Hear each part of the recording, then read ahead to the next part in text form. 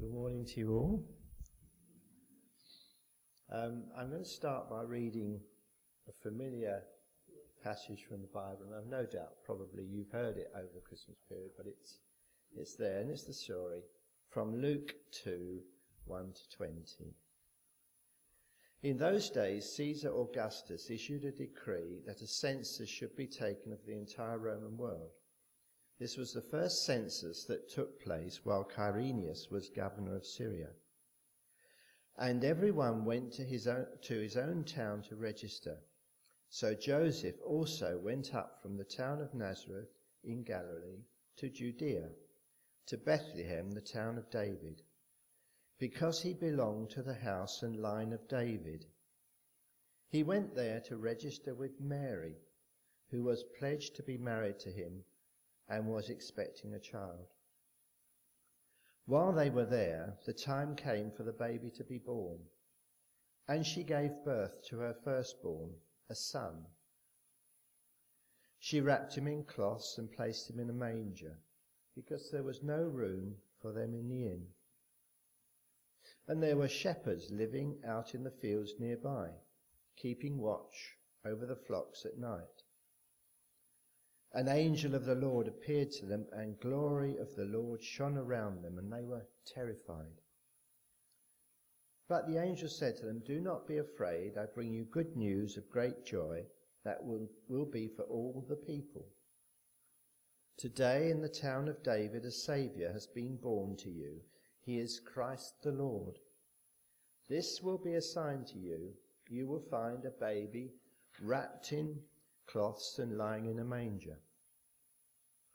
Suddenly a great company of the heavenly host appeared with the angel, praising God and saying, "Glory to God in the highest, and on earth peace to men on whom his favour rests."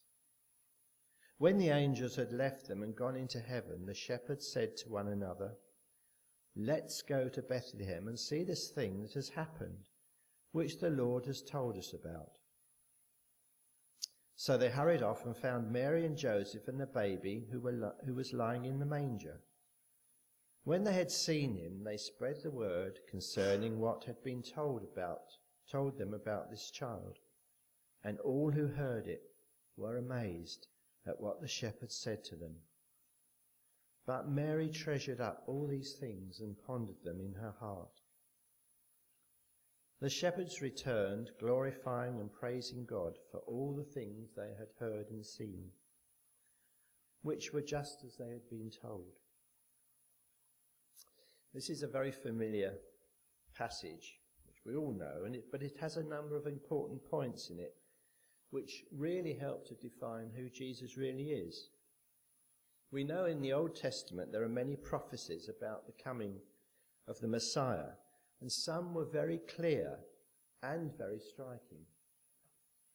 We see in Isaiah 7:14, "Therefore the Lord himself will give you a sign. The virgin will be with child and will give birth to a son and will call him Emmanuel."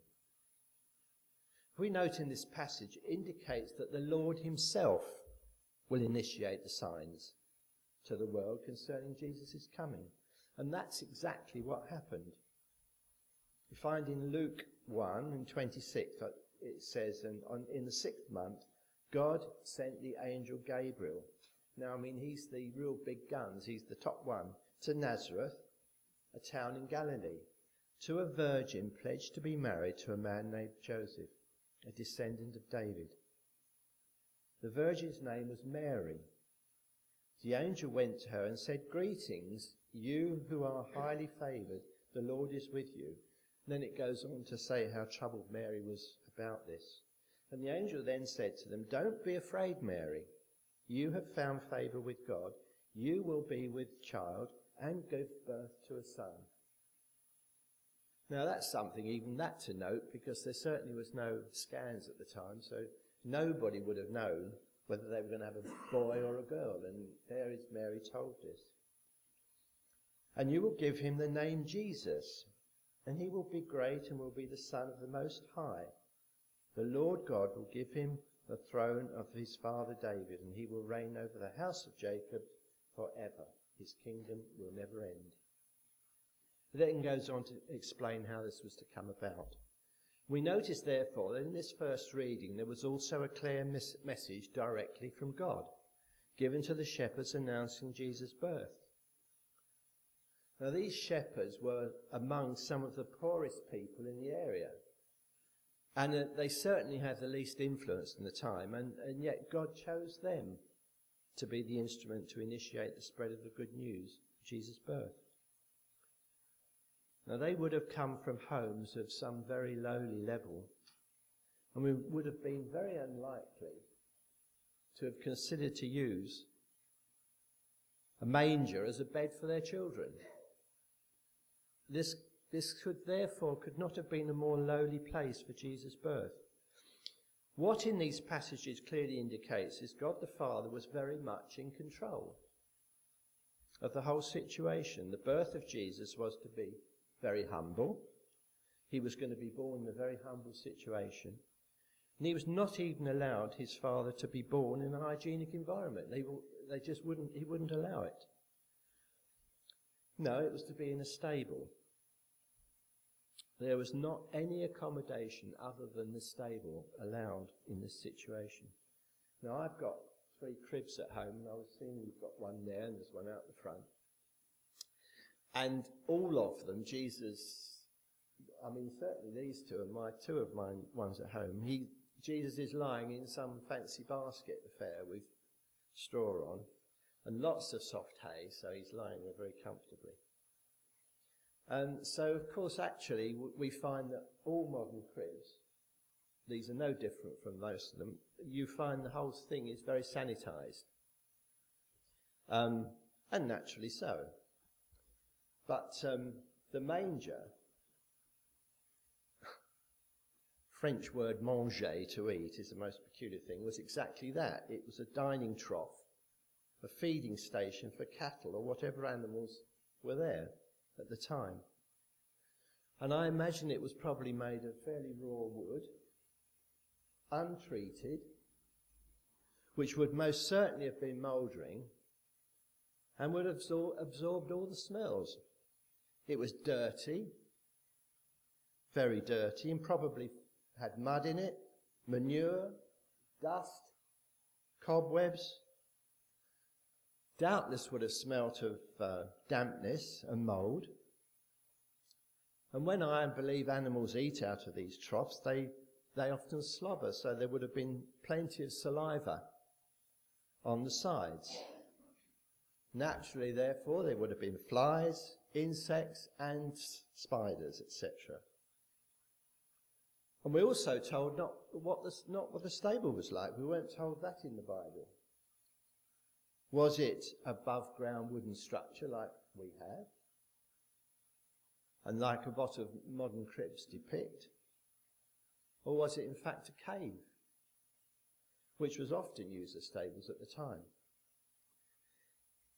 If that was the case, if it was a cave, it would have been much colder. The manger would also have been cold due to dampness. And this sort of dampness really is the real cold, the chill that gets into you. So very far from the sanitised version we've come to think of it to have been, is a lot different. It could well have been a lot different. Then it comes to the question of the actual birth. The Bible doesn't tell us anything about that. But since there was no accommodation, where in fact did Mary have the baby? Did she have the baby on the floor of the stable, in which case it would be maybe in the cave? Or did she have the baby in the manger? Possible. Wherever, it would not have been comfortable, and she would not have had the usual birthing benefits that we're now used to. Now, we're very lucky this Christmas that our daughter and her husband and 3 children have come over from Australia and are staying with us. And in a way, I'm sad that they didn't come this morning, but they haven't. But I can remember some years back being in Australia when Claire had her first baby, and it was our first grandchild. And the hospital birthing suite, which was a lovely little room with chairs around, comfortable chairs. And then from both sides of it were, I think one side had got a sort of water birthing thing with a door to it, and the other side was this lovely, bright, sunny room with one bed in it, which is where she had the baby. It just struck me that this was such a lovely place, but what a total different environment that Mary must have been in and found herself in. So the truth is that Jesus was born in a place that was probably cold, dirty, and quite likely dark. And when he was born, he was wrapped in strips of material, which was the custom of the day. And as the Bible tells us, laid in the manger. Now, I like, and I'm sure we all do, like to think the manger was like that, nicely lined with fresh straw. And this may or not have been the case. He may not have had any straw. He may just have been laid at the bottom of the manger on the odd cloth. And what about Mary? How was she looked after the birth? Christ was born into this time on earth in great humility, far from what the Jews were expecting, as we all know, from their promised Messiah. He died in such an ugly, extremely painful and humiliating way that was also so clearly predicted. For instance, we have in Psalm 22, "Dogs have surrounded me. They have pierced my hands and my feet. I can count all my bones." And I sometimes think of that as being probably the ribs when he's got his arms out. How awful, as them sticking out. "And they divide my garments among them and cast lots for my clothing."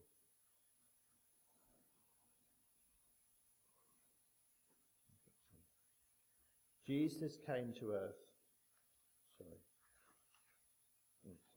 Jesus came to the earth as a man, arrived in great humility, and died in a horrendous way.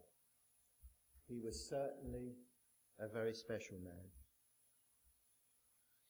Some people view the fact that Jesus was in the manger and its connection with food, that the passage in John where Jesus describes himself as food, the bread of life, has some serious spiritual meaning. I find this connection somewhat oblique. But Jesus came into the world, into an environment where the no vacancy sign had been put up.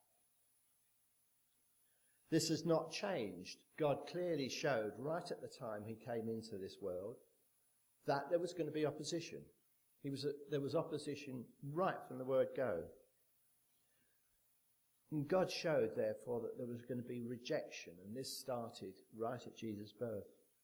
And Jesus is still being rejected, as we know, by society, and increasingly so, unfortunately, in some areas.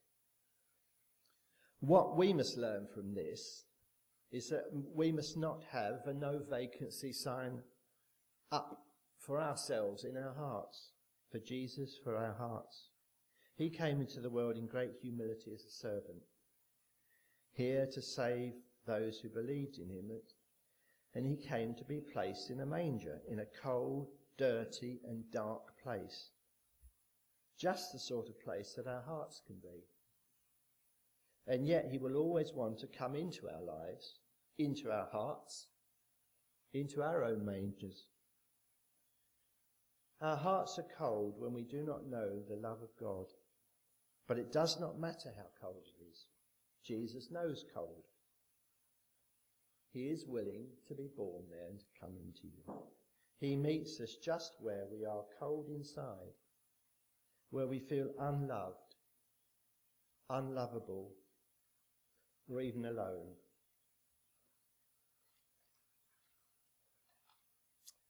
Our hearts are dark when we do not recognize the light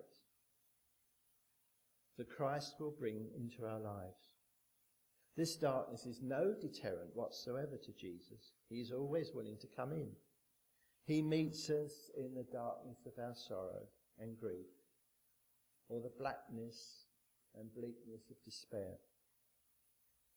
and our hearts are dirty because they are soiled and stained by sin. No matter how dirty it is, Jesus is willing to come in, and he'll give it a good sprinkling. Jesus meets us and loves us just where we are, and just where the state of our heart is. Jesus always wants to meet us at the manger of our hearts. We believe and ask in him that he is there. This is God's presence. God will love us and be intimately present within us. He lives inside, so we can have this continual and direct conversation with him. Isn't that great? Shall we pray? Dear Jesus, we find it amazing that you came to be on this earth, let alone be born in the way you were. We thank you for coming into our mangers, our hearts, and filling them with your grace. We know that we fail you on so many fronts, for we are so sorry, but know that the comfort that you are ready to forgive us and bless us. We now look forward to the new year and at our chapel. We thank you for all your past blessings, for the ever-present Holy Spirit to guide us in our worship. And we ask your blessing and guidance for this church leaders. We ask your blessing on the congregation, that we all may grow this coming year in love for you and each other. We ask for your power that's always here at Herstmonceux Free Church, that we may hear you and act on it, and that everything we do in the coming year is entirely, completely as you wish, and entirely to your praise and your glory. Amen.